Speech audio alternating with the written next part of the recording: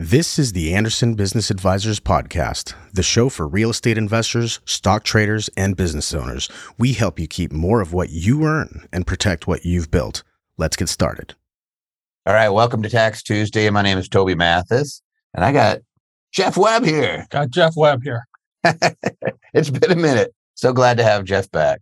And if you are looking for Tax Tuesday, you're in the right place. We're going to let everybody fall in here for a second because we stream. We're on multiple platforms, but we're also on YouTube. I can see people dumping in, and it just keeps going up and up and up and up and up. When it stops, then I quit pontificating. Anyway, so we are bringing tax knowledge to the masses. If you've not been to a Tax Tuesday, I'll give you guys some ground rules. It's real simple. You ask your questions via the Q&A feature. You know, when I say a question, if I ask you something like, "Hey, where are you from?" then you could put that in chat. But if you say, "Hey, I'm thinking of selling my house and I've owned it for 3 years. What's the capital gain exclusion if I'm single?" then you put that in the Q&A. And you could ask whatever you want of our folks. If it gets too crazy and too detailed, we're going to say, "Hey, become a platinum. It's $35 a month. Come on." And we can answer it, and then it'll live forever in your portal, so we can do that. So there we go. Let's see. In the part of color that makes you think of Jen, but hey, we got people all over the place. There's Sherry. We got a whole bunch of friends in here. Like every time I see Faith is in the house. There's names that I see over and over again, and love to see it. So let me know where you guys are from. If you're in a particular state, and I don't mean like, "Hey, I'm blasted, I've been drinking all afternoon" type of state. Tell me where you're at. There's a Philly, there's Miami. You guys are doing great. Oahu, jealous. New Jersey. I grew up in Philly, so I hate anybody from New York and New Jersey. I don't know what it is. We just give you guys the stink eye. It wasn't Trenton, was it? It wasn't Trenton, no. I grew up just outside of Philly. DC, there we go. Virginia suburbs, aloha from Ua Beach. You know, that's on Oahu, right? Or Iwa Beach? Yeah, that's Oahu. Got a whole bunch of clients over on Oahu. I love that area. I actually crashed a big old canoe, one of those big outriggers, and kind of Polly, just like literally just drilled into it. There's Tyro from Savannah. I was just in Savannah, Tyro. Love it. I was down on the riverfront at the JW, which may as well be a museum. It's the most amazing hotel. If you guys ever get a chance to go to Savannah, I would definitely recommend it. And if you get a chance to go to Savannah, stay down by the river and stay at the JW. It's amazing. It's like this billionaire took it up, and it's like there's a dinosaur in there, and there's tons and tons. It may as well be a museum. It just looks absolutely gorgeous. There's my Savannah pitch. I used to own property in Savannah, but I sold it all. But I'm looking again. And here is Jeff. And Jeff, if you want to share what you've been doing, because there's some folks saying you look a little skinnier. Yeah, I've had some health issues and been going through some treatment, not shock treatment. Is it? Yeah, about 6 months ago or so, my health declined dramatically. Mm-hmm. And turns out I had colon cancer. But so you're fighting it like a... Yeah, it's fine. And treatment comes with a really cool fanny pack. So we're just glad to have Jeff back. We're going to give him something to do because you did kilo today, didn't you? Yep. Yeah. And I got more in here. There we go. Jeff's a trooper. We're going to stand by him this whole time. Anytime he wants to come back to Tax Tuesday, he's invited. And if you guys would do your little prayers for, look, you already have people that had colon cancer a year ago. Not fun, but you're getting through it. And David's another person I recognize. Gosh bless it. I didn't know you were going through that, sir, because we would have certainly sent some prayers out to you guys. I believe in that stuff. You guys may not. Can I do a quick soapbox? Yep. So if you are scheduled or should be scheduled for your prostate exam, your colonoscopy, your mammogram, your pap smear, on, your blood work, please get it done. The sooner they catch some of the stuff, the better off you are. Yep. They're not fun. No. I just had my colonoscopy last week before last. Yeah, it was so exciting. I slept through it. And anyway. Almost the worst part is preparing for it. Yeah, you have 2 days. And I had the pills. I didn't have the stuff you had to drink. And if everybody's grossed out by this, don't be. If you catch it early, you're good. So that's our public service announcement. But personally, it's just not the same not having Jeff here. So it's really cool. And everything's clear for David. So he got through it. So you will too. Yep. And we're going to get going. All right. Since we're talking taxes, we have to do it. We got to go into the taxes. All right. I think most people have heard of 1031 exchanges and the associated tax deferral benefits, but I recently became aware of Section 721 exchanges. Can you discuss the similarities and differences between those two options? So we will answer that. Again, if this is your first time, we're going to read through a bunch of questions, and then we are going to answer them live. You guys can put stuff into chat, but if you have questions on your stuff, put it into the Q&A. I have a ton of staff on right now. I got Andrew, Jennifer, Matthew, Dana, Dutch. I have to scroll. Tanya, Sergey, Ross, Jared, Elliot, Troy. I got CPAs. I got attorneys. We got all sorts of people there to answer your questions. And guess what? This is the only time you get to ask a question of an attorney or a CPA where they don't send you a bill. We just answer it and make sure that we're doing our very best to give you. Please be patient with us because there's always hundreds of people on, if not over 1,000. And we bring a big old staff here to answer your questions. We'll get through it and make sure that that we're taking care of you so that you can demystify the tax world. Shouldn't be something that causes you stress. All right. What is the tax benefit of a foundation versus a nonprofit organization? Interesting question. We'll answer that. I have 2 houses I'm selling this year and or at the same time. Both were residents for 2 years out of the last 5 consecutively. Explanation point. All right. I've just lived in the latest house for the last 2 years as I've been preparing both to sell. Will I have a problem claiming both of them as residents 2 of the last 5 years since I'm selling them at the same time? We will answer that. But the answer is yes. Don't do it. But we'll explain. All right. So if you're listening out there, keep your ears open for that one. All right. I am planning to follow your renting out stock advice and selling covered call options. We like to be a stock market landlord in our world. The earning of that deal will be used to buy more stock from the same company. What is the tax situation here? How much tax has to be paid and when? Other one, how are stock options taxed? Talk about an open-ended question. We'll answer that one too. I have an LLC taxed as an S Corp with a brokerage account. Can the profit or loss from the active stock trading business reported as business income loss or capital gains loss? Is there anything similar to trader status mark to market for an S Corp? Good question, and we'll get there. We'll answer that one too.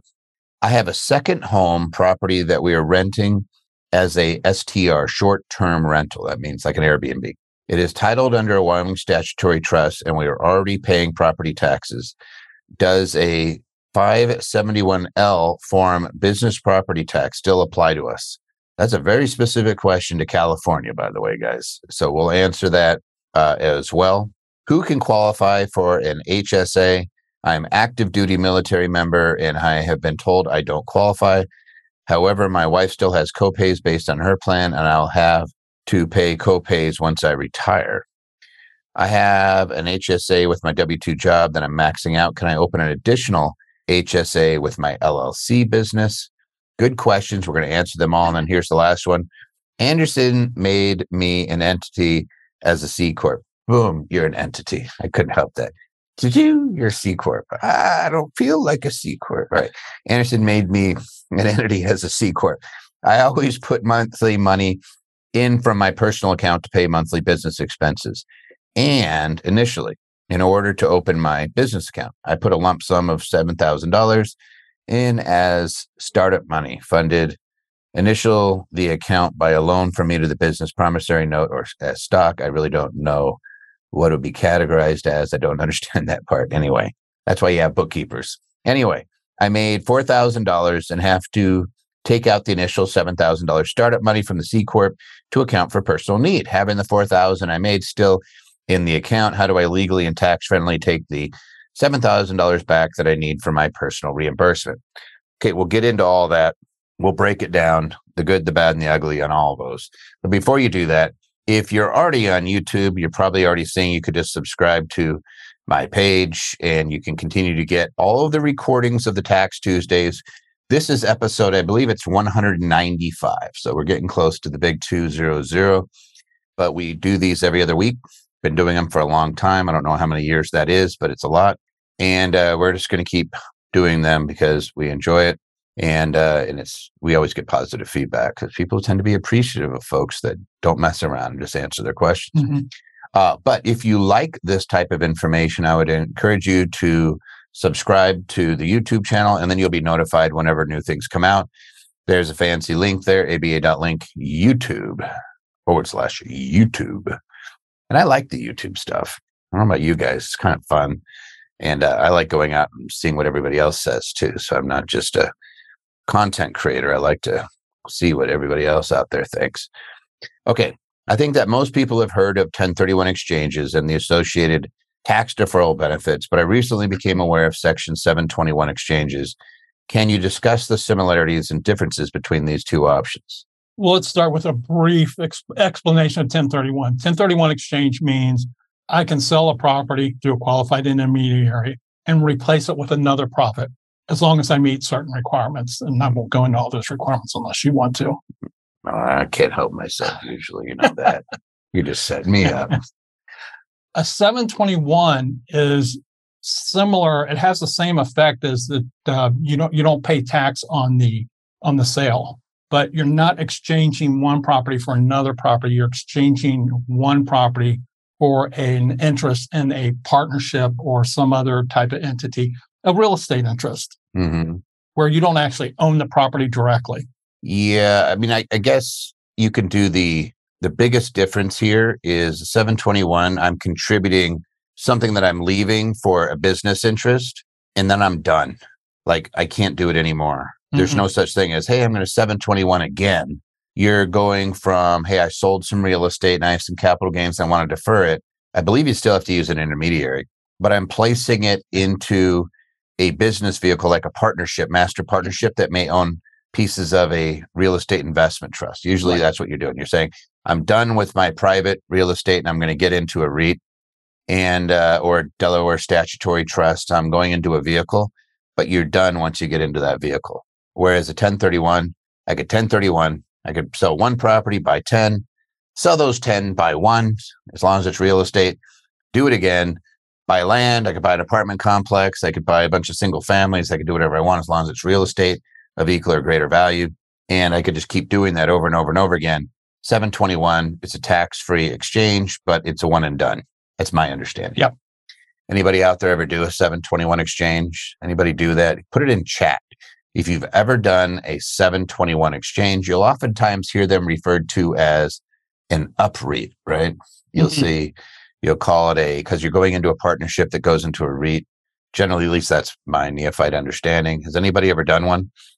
I don't see anybody yet. Sometimes it takes a second on the chat, but we'll see. I'll watch that. Nope.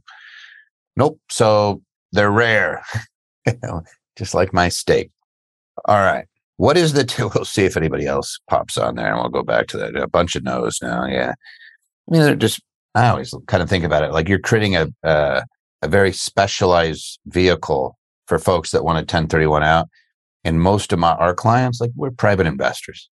If we want a 1031, we will. Or we'll do a lazy man's 1031. Sounds sexist, right? A lazy person's. Yeah, somebody says qualified opportunity funds are one and done too. I always thought those were kind of a red herring. I know a lot of people pitched as qualified opportunity funds. They were neat if you were going to do a regular business, but on the real estate side, I was always like, I don't want to get stuck in something for 10 years, much longer, depending on what your deferral period is. You could be in those things for 15 years, and I prefer not to be. Anyway, I'm not going to keep pontificating. Let's jump back into tax benefits of a foundation versus a nonprofit organization. Okay, I'm gonna approach this a different way. It's not so much the benefits of a foundation versus a nonprofit. A foundation is a nonprofit. Exactamundo. What it is not is a public charity. So there's actually, if you don't qualify to be a public charity, you're automatically going to be a foundation. And we see that sometimes where people aren't getting public support for their public charity, then they default back to the foundation status. You still get the same deduction for your contributions. There is the possibility of a tax if you're not distributing out enough of your money. So a foundation distributes to other charities. So there's one other thing you could stick there, a private operating foundation, which is now they don't have to give anything. But yeah, the easiest way to think about a foundation and a 501c3 charitable organization that's a public charity is the public charity does stuff. A private foundation funds stuff, doesn't do anything. It just gives money out. They got to give 5% a year, right? Yeah. And I'm glad you brought up operating foundations, because a good example is you're running an animal shelter. It's an operating foundation. You have operating expenses, but you're contributing all your money to that. So that works very similar to a nonprofit. Yep. Public charity. Public charity does stuff for the public and gets its support from the public. You can get away with not doing that for about 6 years, and then it switches where you really got to pay attention to it. Although I've never seen anybody reclassify it. I know Kareem did once, but he worked for the IRS. So, but I've always kind of looked at it and said, hey, if you're going to do something for the public and you're going to do nice things, you're not going to have to give away money. You're either going to be a private operating foundation or you're going to be a public charity. What's the big difference? I can give 60% of my AGI in cash to a charity, public charity, whereas I'm limited to deduct 30% to a private foundation. I can give up to 30% of my adjusted gross income in appreciated assets like real estate or stock, versus I could give up to 20% of my adjusted gross income if it's a private foundation. So excellent point. Somebody says, did I see that ABA recommends a 501c3 own properties? No, not really, Jim. What you see is that a lot of property qualifies as charitable activity. So like residential assisted living, transitional housing, shared housing. I do housing for elderly folks where we're below market. So like sometimes we just give people houses, and that would be imputed income to me if I did it in the for-profit realm. So I give them away, but that's me.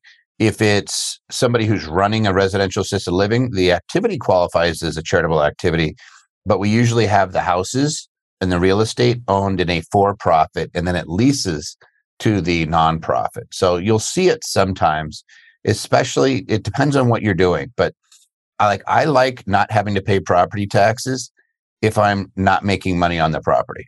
You know what I mean? So if I'm doing veterans housing, and if you guys don't know who I am or anything like that, I'm just been doing this for 26 years, but I have 400 some properties, and I like to give some of them that have like I've already depreciated.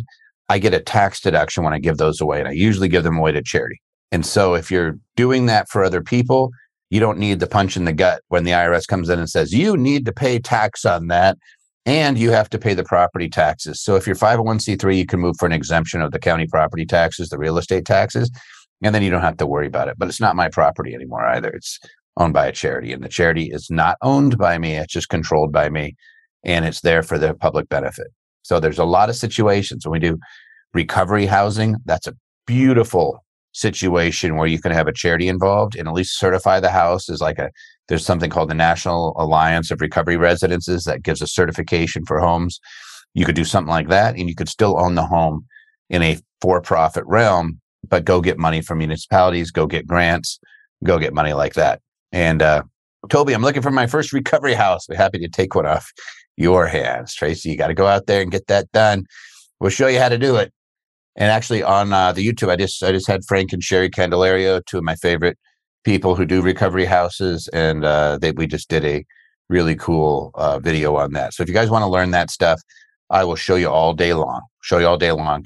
And somebody says I've been working with them too. Yep, they're really great people. And Michelle Wheeler, another great gal. She's gone out there. I think she's got 10, and was getting grants, $75,000 per home, and about $1,000 per bed.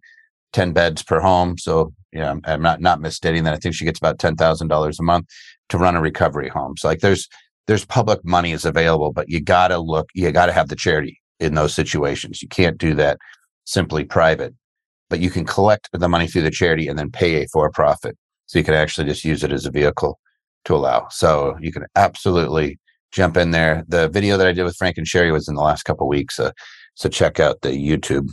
You'll see it in there. All right. I have 2 houses I'm selling this year and or at the same time. Both were residents for 2 years out of the last 5 years consecutive. They're talking about a Section 121 exclusion. That's when you sell a house, you don't have to pay capital gains. I have just lived in the latest house for the last 2 years, and I've been preparing both to sell. Will I have a problem claiming both of them as residents 2 of the last 5 years since I'm selling them at the same time? What do you think? Well, we're going to start off assuming that each of these houses were your primary residence consecutively. So one stop being the primary residence, even though you didn't sell it, that has its own issues. And then the second one became your primary residence. So yes, you have to have lived in this house, primary residence, for 2 of the last 5 years, but it's only good for one house. Now this whole thing resets in another 2 years. So let me just make sure I'm distilling the wisdom that you're spewing. 2 out of the last 5 years as a primary residence. Like a lot of people just say, oh, I lived in it 2 of the last 5 years. No, it's your primary residence 2 of the last 5 years. That's the qualifier. So of the last 60 months, 24 of them, you had to have lived in it as your primary residence. That met, then you can exclude, if you're single, $250,000 of capital gain. If you're married, you can exclude up to $500,000 of capital gain. The rub is you can do this every 2 years. So there's 2 out of 5 and every 2 years. And if you 1031 and then move into it, it's every 5 years, right? So like if you 1031 into a property and then it became your residence, use it as a primary residence, you can still 121 it. You just have to live in it for 5 years. But in this particular case, do not sell these houses at the same time. What you want to do, what would you say? Well, you want to sell right now the house that was your primary residence longest ago. So the one that you moved into, say, 4 years ago. Yep. Because clock's ticking on that house. See, when you move out of a house, you basically have 3 years to sell it without there being any penalty. In other words, I lived in it 2 of the last 5. So in year 1, I lived in it as my primary residence. In year 2, I lived in it my primary residence. I moved into another house. So in year 3, I lived in the second house as a primary residence. In year 4, I lived in the second house. I have 3 years from the date that I moved out of that first house to sell it in order to meet the 2 out of the 5 year test. So what Jeff's saying is the one that you've lived in that was your primary residence a couple of years ago, you need to sell that one because you have 1 year to sell it. Then what would we do with the house that I'm living in now? Hey, I don't want to live there anymore. My suggestion is to turn it into some type of rental, either long-term. I prefer long-term in this case. Because you have 3 years you can rent it before you lose the 121 exclusion. I prefer to rent it for at least 2 years because you need the clock to tick for that long anyway. You don't want to rent it so long, though, that you can't sell it timely. So, and you will have some depreciation recapture that you may get taxed on. We're not talking about a lot of money. It's money you just deducted in the previous 2 years. Yeah. And here's the thing. We also should look at how much tax liability. Like if you're looking at selling 2 houses, one of them has $250,000 a gain and the other one has $10,000, then we're going to go right to the 250. Like, let's make sure we sell that one first, because that's going to be your biggest bang for your buck. You have $10,000 a gain. You're not crying, right? Worst case scenario, if it's long-term gain, you're talking about it's net investment income tax, right? You'd still get hit on your house. So you're looking at 23.8% federal tax tops if you're in the top bracket. So you're a rich guy and you're making over $600,000 married. You sell it. Nobody's crying for you if you have to pay $2,400 in tax on that one. But if it's a big, like, hey, $500,000 a gain and you can avoid it, then we want to make sure that we're capturing that one. So there is that factor. So I want to throw one more in. If your adjusted gross income is below, say, $85,000 and you're married, filing joint, 0% tax bracket anyway. Then I dump both houses now. Yep. So it's a little bit of a math equation, but if you have 2 houses and you're thinking of selling them and they both have gain, piece them out. Yeah. Do what definitely. Jeff just said. Sell the one that you have the least amount of time to sell, that one that could be done in a year. And then the second one, hang on, rent it out for a few years, tops.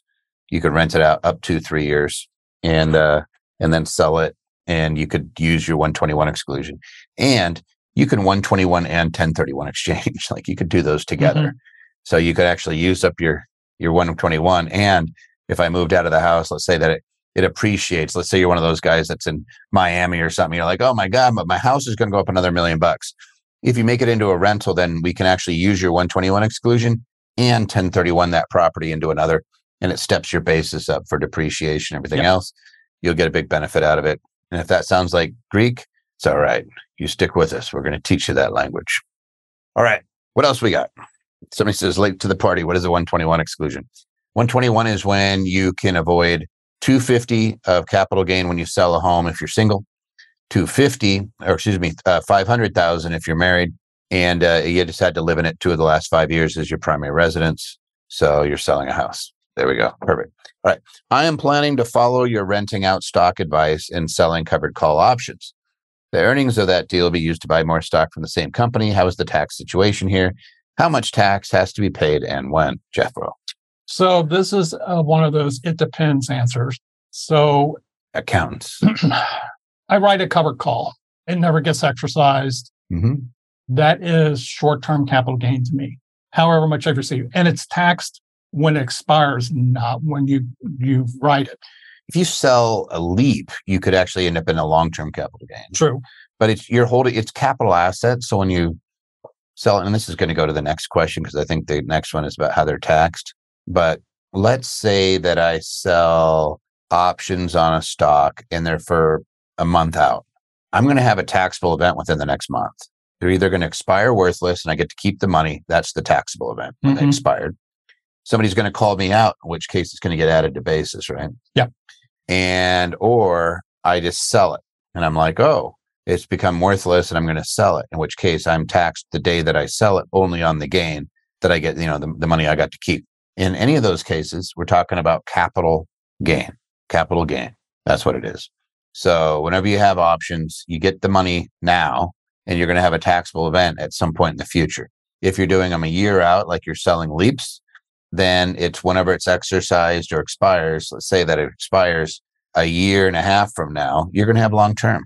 I believe it's going to be long-term capital gains. I say that I think it is. Is it?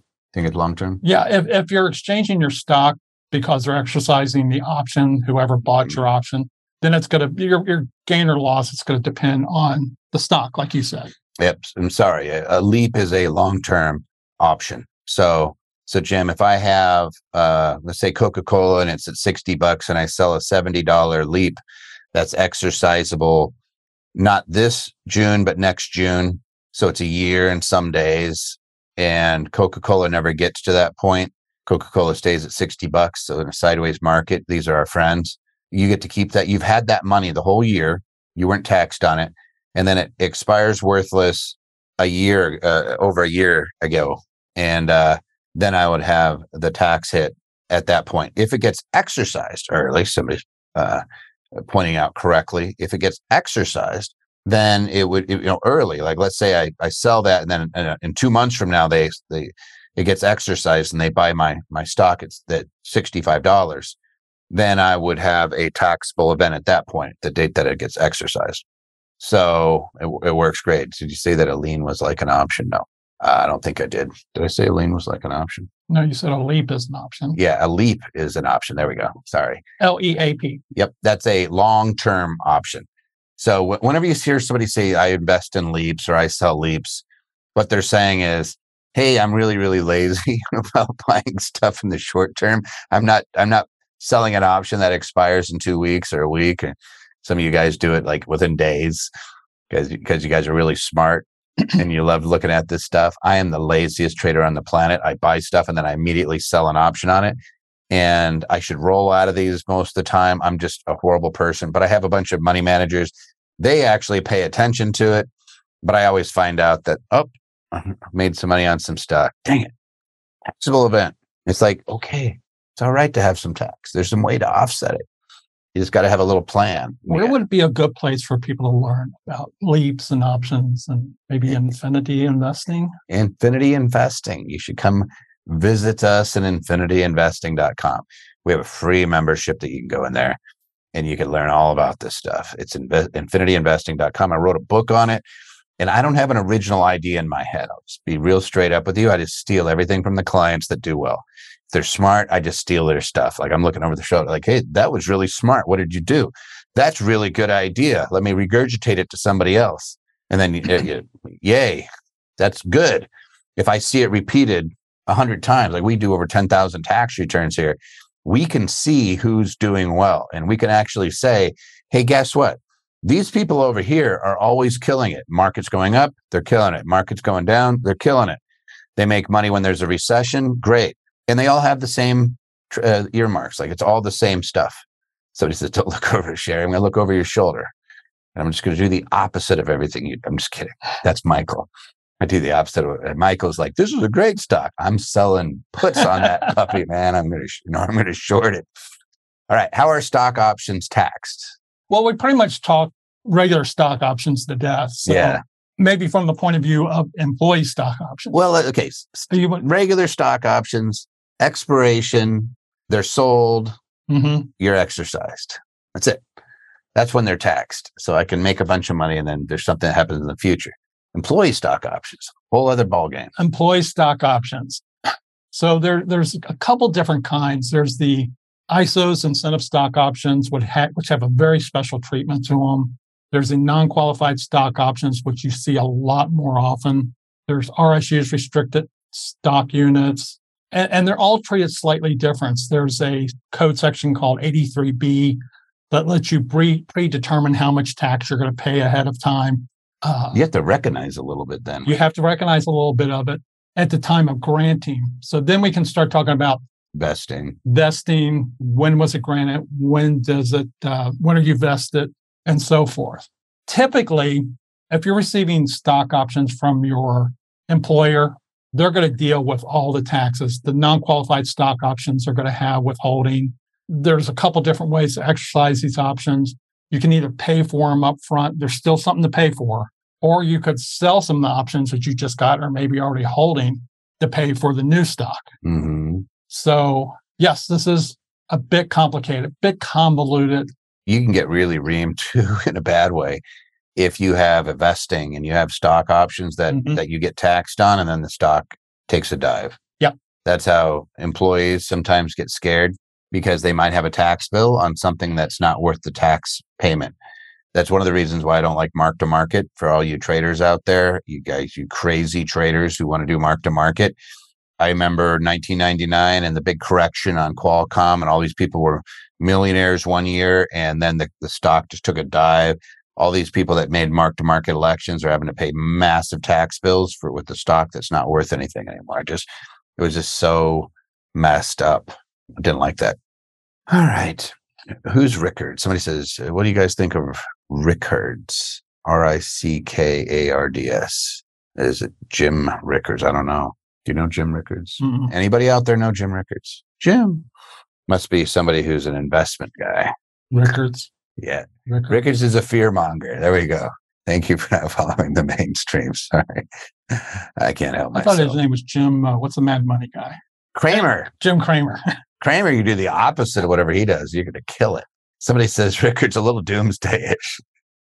Attorney that worked with the IA. Jim is a lawyer who writes books. What do you guys think of him? See, we're going to get the fault. You guys can't see the feed. CIA. Oh, he worked for the CIA. Yeah, they tend to be a little pessimistic. And I don't know how you can trust anybody that works for the CIA because they literally will tell you that they learn how to deceive everybody. Stansberry. Oh, I've heard of Stansberry. They're actually pretty good. Goldbug, it's all the game. I think they want to hype us up. There you go. It is all a bit of a game. If you play it like a game, you won't get stressed out. You'll just say, hey, you know what? There's certain rules and there's certain things I can do that's going to make it better for me. So somebody says Rickards is an opportunist who is constantly issuing warnings that never take place. It sounds like the guy that does The Big Short too. He's shorting Anderson and the world is ending. Troy's not helping. I'm sorry you could always bring this stuff to us. I actually love our group because everybody is so straight up. And they said Chicken Little. All right, I didn't know. Is this one of those guys that still says the world's ending in April, even though that was a month ago? Yes. It's all going to you know what? There will be some short-term pain. Where you're going to see it is all these syndicators that were doing apartments. And they're going to get smushed because they're all their loans are resetting. So they did this whole thing where they're like, we're going to make all this money and it's really low. It's 3.5% interest. And I remember all these guys because I hate debt. So I'm like one of those guys that doesn't like to buy any of my real estate with debt. Oh, you're crazy not to lever. And I always say I don't remember too many foreclosures in 2008 that didn't have a loan attached to them.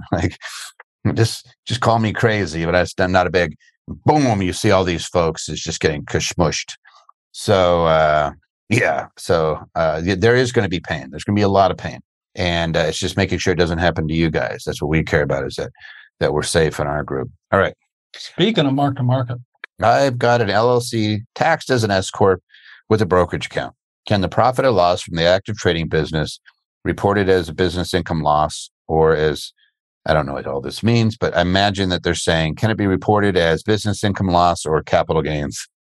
Is there anything similar to trader status mark-to-market for an S Corp?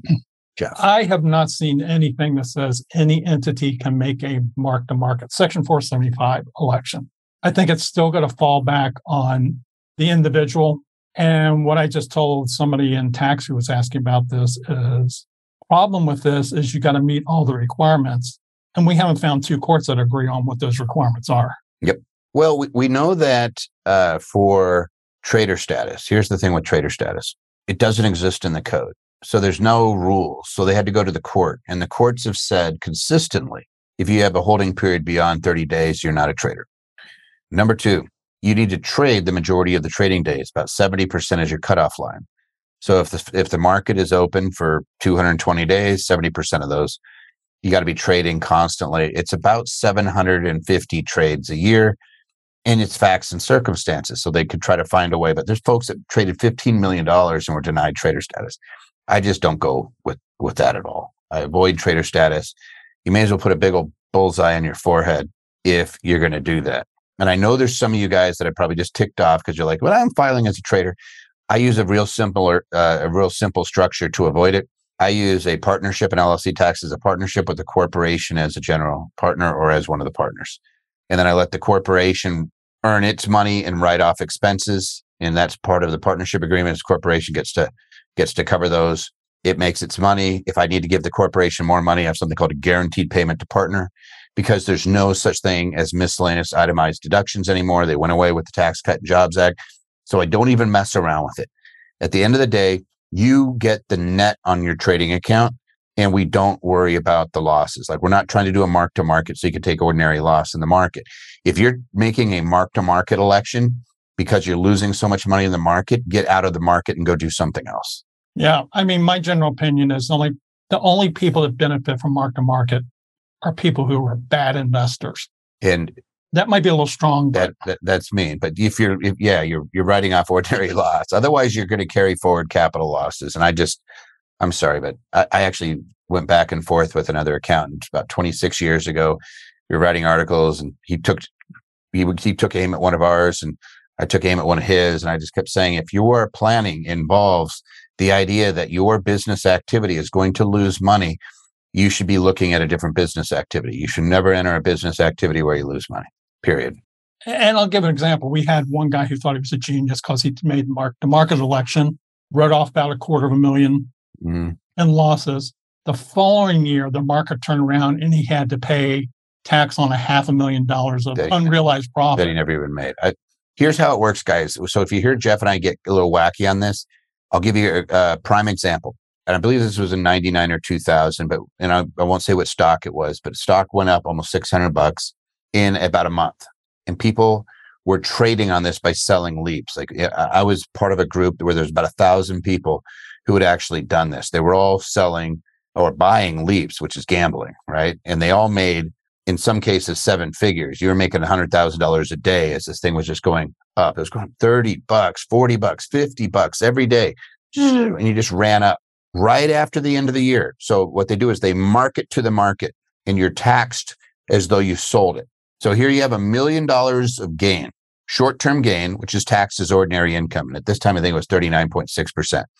So you get hit with about a $400,000 tax bill. And then the following year, the next 3 months, it just went straight down, and it gave back all that gain. So here's all these people, and I remember this, who are sitting there with a $400,000 tax bill, and they have stock that is worth less than the tax bill. And I don't know if you heard what Toby said. When they reported the gain, they were in the highest tax bracket. Yep. But when you take a loss, you're no longer in that highest tax bracket. And you can't use it. If you make money, you make $100,000 in the market in 2022, you get hit at whatever the capital gains rate is. So if it's short term, it's your highest bracket, or your bracket, whatever the highest amount you're in. Mm-hmm. And then the next year you lose it all. They don't let you write off the $100,000. They're going to let you write off 3,000 of it and carry it forward unless you have other capital gains. That's how stinky it is. It's not a fair game. So I don't like mark to market. I don't like imposing those types of things on myself. And I know a lot of you guys are traders out there. Just bear with me. I've seen thousands of returns that are doing these activities. And I can just tell you, nothing really ever comes good of doing that mark to market. And all these guys are out there like, you should make a mark to market. You should be a trader. Da, da, da. They're all accountants that specialize in that so that they can handle the audits. And there's a lot of audits. So it sucks. So don't do it. Hey, here's something you should do, though. You should come and visit us at the tax and asset protection event that Clint and I do about every other week. And if you want to learn about land trusts, LLCs, corporations, how they work together, a whole bunch of tax deductions for real estate investors, including how to accelerate depreciation, doing cost segs, and how to take bonus depreciation, how to do 280A, how to do administrative offices for the home, things like that. This is the right place. Come on, and it's free. You can join us. Somebody says, are C Corps limited by passive investment losses? Yes. All right. That's why you're here. Answer your questions. All right. We have a second home property that we are renting as a short-term rental. It is titled under a Wyoming statutory trust, and we're already paying property taxes. Does a 571L form business property tax still apply to us? Yes, 571 does apply to short-term rentals. And the reason is because it's a trader business. It's business property. So this is a California tax that I think it's 1% or something that they impose on business properties like your computer and stuff like that. But if you are doing a short-term rental in your home, it's no longer like it's an active trader business. So you would more than likely have a chunk of that home be considered business property, if not the whole amount. And I just know that it's hotly contested and that most people won't pay it unless they actually have a city or a municipality give them that form and say, hey, you owe it. I believe this form is actually called, per Elliott, the 571 STR. Apartment complexes, I should say, can also fall into this. Apartment complexes, probably hotels, things like that. Yep. Yeah. Oh, somebody says, do you have any YouTube? Yes. Can you guys send out the YouTube link to Vivian so she can see where all the old YouTube or all of our old Tax Tuesdays are? You'll find it in there. It'll say Tax Tuesday on the thumbnail. It always gives a couple of the things that we answered, and then we'll put it over there. All right. And let us know if we're getting any smarter as time goes by. Yeah. Some days I'm not sure. I feel like I'm backtracking at this point. Like I'm forgetting so much stuff. It's like, ugh. All right. Who can qualify for an HSA? I'm an active duty military member and I've been told I don't qualify. Because you don't. Sorry. Was that too abrupt? All right. However, my wife still has copays based on her plan, and I'll have to pay copays once I retire. What do you think, Jeff? Okay. Forgive me. I'm going to partially answer from my experience when I was in. So to qualify for an HSA, you have to have an HDHP, high deductible health plan. Mm-hmm. And I think it's $2,500 minimum deductible. Something like that. Yeah, and something like that. There's a family deductible too. Yes. I'll look this up. Maybe Elliot will come to her. Hey, Elliot, if you're rolling around out there, what are the limits, or any of our accountants? What are the limits on the high deductible plan? Now, when I was in the military, me, my spouse, my children were all covered by military health benefits. I could go to any hospital, any VA hospital.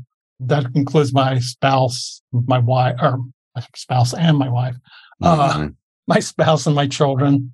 So I'm not sure that they were qualified just under that aspect. Now I know we have TRICARE and some other stuff.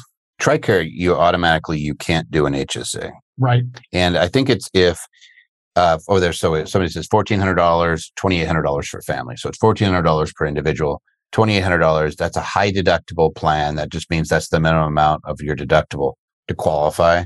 TRICARE, you're done. TRICARE, you're eligible to be covered. You're done. Your spouse is covered. You're eligible to be covered. You're done. And the plan has to be deemed an HDHP because my deductible is higher than that, but it's not a high deductible health plan. It's not considered one. Yeah, so you could ask your administrator if you're a member of a plan. A lot of times, companies will also have an HSA that they contribute to for their employees. And I know there's another question in here that I think that pertains to that.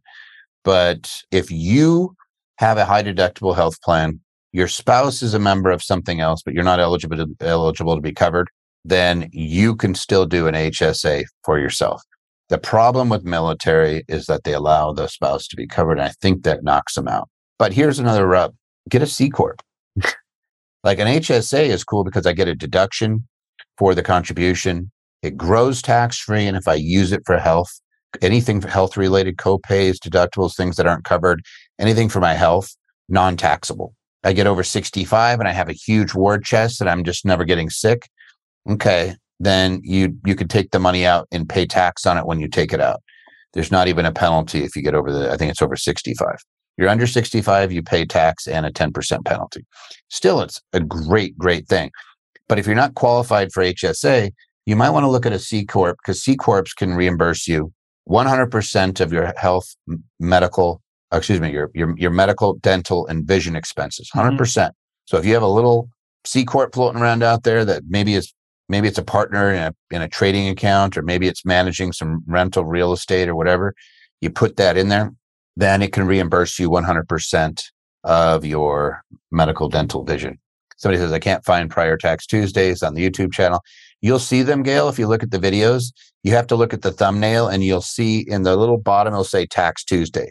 But it's usually the questions that are asked that are put as the title of the video. So you just kind of, you'll see them. They're almost every week. And once you can tell, you're like, oh, there's the thumbnail. Oh, there it is. And like the bottom there, you'll see. You can always go find them.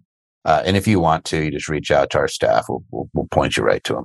Yeah, I'm one of those that say, I can't find it. I can't. And then somebody goes, it's right there. It says Tax Tuesday, right? Yeah. So we don't put it in the title. It's on the thumbnail. So you have to look at the little thumbnail, which is way fun. Like, they're the dumbest thumbnails that they make us do goofy faces and stuff. Like, oh, market's going to end. What? And you're like, yep. For whatever reason, people click on those. If you just look like normal, they won't click on you. Unless you're. Is that why they call clickbait? Maybe. The title has nothing to do with what you're talking about, but there's some people. Right now, it's all doom and gloom. The debt ceiling. We're going to default. Wait a second. It's going to print more money. They're all a bunch of knuckleheads. Hey, we cut back our budget. You did not. That's like the kids saying, I'm not eating as much chocolate and candy. Some of us, so careful, some of us are YouTube videos. That describes myself. All right. Next one. I have an HSA with my W-2 job that I'm maxing out. So it sounds like you have a high deductible plan with an employer that also has an HSA component. Can I open an additional HSA with my LLC business? HSAs share quite a bit in common with IRAs, in that they have the same deadline, April 15th, to make their contribution by. Mm-hmm. They also have a limitation that is for all IRAs or all HSAs. So what we say, the HSA limitation is about $7,300 for a family. Yeah, it's this year it's around $7,300. So like an IRA, I can open up 20 IRAs, but I'm still limited to that $7,000 contributions. Yep. HSAs work the same way. I'm limited to how much I can contribute to all HSAs. So if you're already maxing out, I wouldn't bother. You're going to have an administrative fee with your new HSA. Save the money and just keep contributing through your employer. Yeah, sounds like it's also pretty. You don't need an LLC business. Let me just put it this way. The HSA is something I could set up. I have one. I just set it up. And I think I'm eligible to do another HSA through the employer, but it's my firm. So it's like, oh, just put this over here. That's all you're doing. It's an individual account. You get a little deduction and all is great. You just keep accumulating. And then you can invest in it. Mm-hmm. I did some risky investments in mine and it popped. And I was just kind of laughing because I was like, I would have invested in that. Was I under like a normal time horizon? But I'm thinking, 20 years. See what this does. Roll some dice. And sometimes it goes great.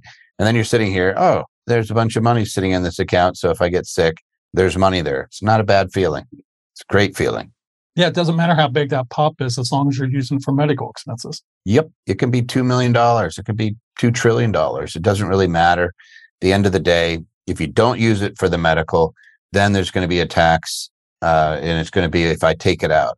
I don't really know what happens if you pass. I imagine it would be taxed to the individual when they pass. I haven't really looked at that. I'm not sure. Yeah, but there will be a hey, if you don't use it for the medical, there's going to be a tax consequence at some point. But it's nice to know that you have the money there if needed. And it's the triple threat. There's nothing else out there that I get a deduction for, it grows tax-free, and I get to use it tax-free. There's a lot of things where I can put money aside tax deferred, like an IRA, but I'm going to pay tax on it in the future. Or I put money into a Roth. I don't get a tax deduction, but I'll never pay tax again. What they've done with the HSA is said, we're going to combine those two things. You're just never going to pay tax and you get a deduction. I don't know anything else out there that's quite like it. It's one of the best things you can have. So if you are, if you have health needs, this is what you do, especially if you're one of those people that tries to write off your medical expenses, but your 7.5% of your adjusted gross income prevents you from really getting any deduction. The HSA is what you should be doing. I should be putting money in, taking a deduction, and using it for those health expenses. Voila, we just got a tax deduction, and it's just like that. And some people will use the argument that I never have any medical bills. Why would I want to do this? Yep, you will. Somebody just said, death, the HSA goes to a spouse. It could be assumed like an inherited IRA. Great. No tax. Makes sense. If it goes to anyone else, it's taxed immediately. So bottom line, don't die or get really, really sick and spend it on whatever it is. There was a guy I read today that was spending $2 million a year on anti-aging. $2 million. That's like great reason to have an HSA. If I got that kind of money, I'm not sure I care about how I look. That's probably how he feels. Maybe he's trying to be immortal. We all get a little crazy. So to clarify, it's more beneficial to have an HSA or to use my C Corp accountability plan. It gets you to the same place, Nita, because in a C Corp, I get to pay you, deduct it, and I don't have to pay tax on it. So it's zero. I got a write-off, and I got to use it for health, and I didn't pay any tax. The HSA, I get a deduction, but it can grow in the meantime and grow bigger and not pay tax. You can't do that with a C Corp. C Corp, you just park the money in there and it makes $10 million. It's going to pay 21% on that 10 million. And then it's going to, it's not going to really be paying out, hopefully that much. But we do have clients that have reimbursements. What's the biggest one you've seen for the medical reimbursement in our group per year? I want to say 30,000. Yeah. 25, 30,000. I was just going to say that we have some clients that have kids or dependents, or they're caring for an elderly parent, and they have sizable expenses, and allows them to write that off out of their company tax-free. So I think that's a good thing. All right. Anderson made me an entity as a C Corp. I always put monthly money in from my personal account to pay monthly business expenses. In other words, it's not making enough money, so they're putting money in every month. They put $7,000 of startup money. So that's how they funded this thing. They put an initial lump sum of $7,000 by a loan or as stock. They said, I don't know. Anyway, they finally made $4,000 and they want to take out the initial $7,000. And they want to leave the $4,000 I made. So really what they're saying is, I just want to take $4,000, or I want to take $7,000 out. And I put $7,000, and I've also put other money.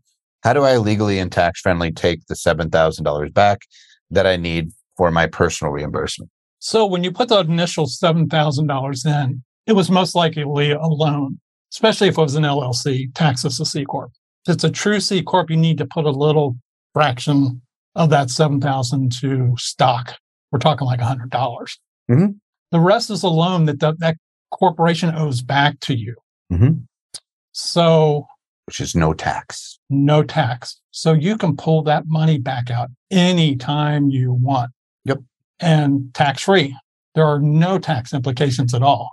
But I'm going to throw a curveball at you. Oh, no. If you made $4,000, you're going to owe tax on that $4,000. Yes.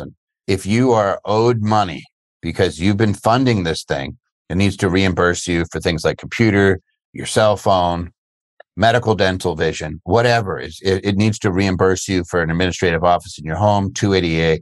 It owes you money to reimburse you because you've been flipping the bill.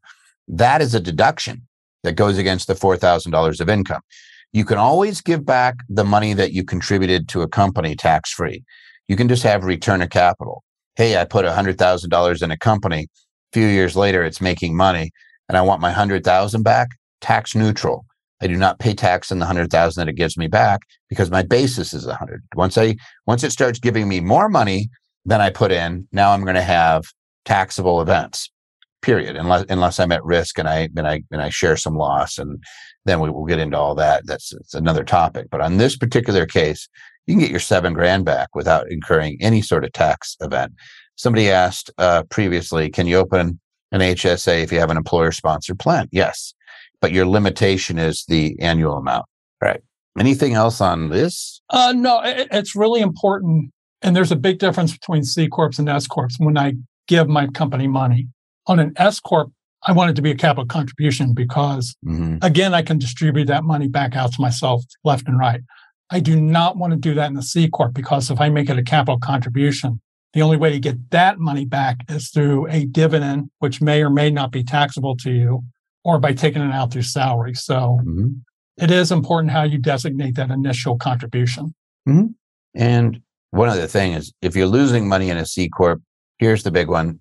If you have a loan, you're not going to get any tax benefit out of it. But you need to contribute all that in exchange for stock before you dissolve the C Corp, because you can write off up to $50,000 as a ordinary loss if for whatever reason you lose money. So if you're plugging along and the C Corp never makes it and then it goes out of business, make sure that you don't have a bunch of loans to the company. Make sure you contribute that in exchange for stock, so you can take a small business stock loss. That's what's that? 1244 stock. There we go. So let's say you screw up and don't make that switch over to stock. You have capital loss now. You now have capital loss. You can still deduct it, but it could take a long time to recover that. $3,000 a year gets those. Let's see what else we got. Somebody says, can we promote this on our blog? Yes, of course you can. We do not care. Just share the good news. All right. Speaking of good news, somebody was just asking about YouTube. Here's another one. Yeah, feel free. Subscribe. I love people being on YouTube. For whatever reason, it brings me an immense amount of joy to stand in front of chalkboards and dry erase boards and computer monitors and pontificate. So anyway, that was it. There's no more questions. What the heck happened, Jeff? And it's 4:01. That's almost on time. So yeah, somebody's like, Sherry, this is weird. You know, when we started doing these, some of you guys were there. We didn't have, we would just answer 20, 30 questions. They were a little bit long. We were still going at 5:30. Yeah. We may have been going to 2, 3, and a long time, which is weird that people would hang out and listen to stuff. There was not uncommon to have 1,000 people on listening to those things. And I was like, how are you doing that? I like listening to taxes, but even I would maybe you're in the gym or something. But anyway, somebody had a question. This is a really long question, but I think they'll probably need to put that in the Q&A. And speaking of the Q&A, Elliot, Jared, Ross, Sergey, Tanya, Troy, I know there was Ander, I know there was Jen, there's Dana, there's a bunch of others are answering questions, and they've answered over 130 questions that are detailed questions, not little ones, detailed questions. So thank you for my team for doing that. You guys rock. But I know that there's some open questions and they're answering those. So even though we are at the end, I want to say that we will stay on until we've answered all your questions. Number 2, if you have a question and you go, dang it, I wish I'd asked that, do not worry. Send it into Tax Tuesday at AndersonAdvisors.com. We will answer that. Somebody says, when are you going to UK and Spain? On Saturday. Yes, I love traveling, and it's a lot of fun. And some of you guys don't know, but I went to school in Madrid when I was in law school for a little while, which I don't remember much of it, to be honest with you, because they have really good wine in Spain. Went all over the place. And I learned a little bit about the European Economic Community at the time before it became the EU, and just how insane that whole process was. It was a lot of fun. But anyways, hopefully you guys get to travel around too. I think it's a lot of fun. And if you could mix a little bit of business in there, then sometimes your travel can net you some nice deductions, which we will go over another day. So that's something you guys should be asking is, how do I write off if I'm going to go to Spain, how do I write off some of that trip? And I can do that. Somebody says, appreciate the outreach. Daughter goes to Newcastle University in the UK studying law, shipping law. Way to go, Brian. I have a brother-in-law that's in Bristol, and I go to London a lot and have a lot of friends there. You should be really proud of your kid if they're going international. That's pretty extraordinary, just to be away from home. But it's also really cool to go over there and get a different perspective. It's fun to travel. And then it makes me glad every time I come home. I like American-sized stuff too. Europe is great, but we like our space in the US. Let's be real. And they don't have a lot of ice. Like the UK is like, where's the ice? I've never been to Spain, but I kind of like the music. You'd love Barcelona. You'd love Mallorca. Go out into the Mediterranean, but the whole country is beautiful. Everybody's so nice there too. All right. We got off somehow. You guys, thanks for joining us on Tax Tuesday. If you have an open question, just hang tight. We will get an answer to you. If you have questions in the meantime, send them in at Tax Tuesday at Anderson Advisors. And thanks, Jeff, who is an absolute beast, for being here today. If you guys weren't listening earlier, go back and watch the video. You'll understand what I'm talking about. Jeff, thank you for being back. We missed you. And you're welcome. We're glad to have Jeffro back in the house. We call him Jeffro. You can call him Jeffro too. And we will see you in 2 weeks. Thank you for listening to today's podcast. Show notes for links to everything mentioned in this episode can be found on our website at andersonadvisors.com/podcast. Be sure you subscribe to our podcast. And if you are already a subscriber, please provide us a review of what you thought of this episode.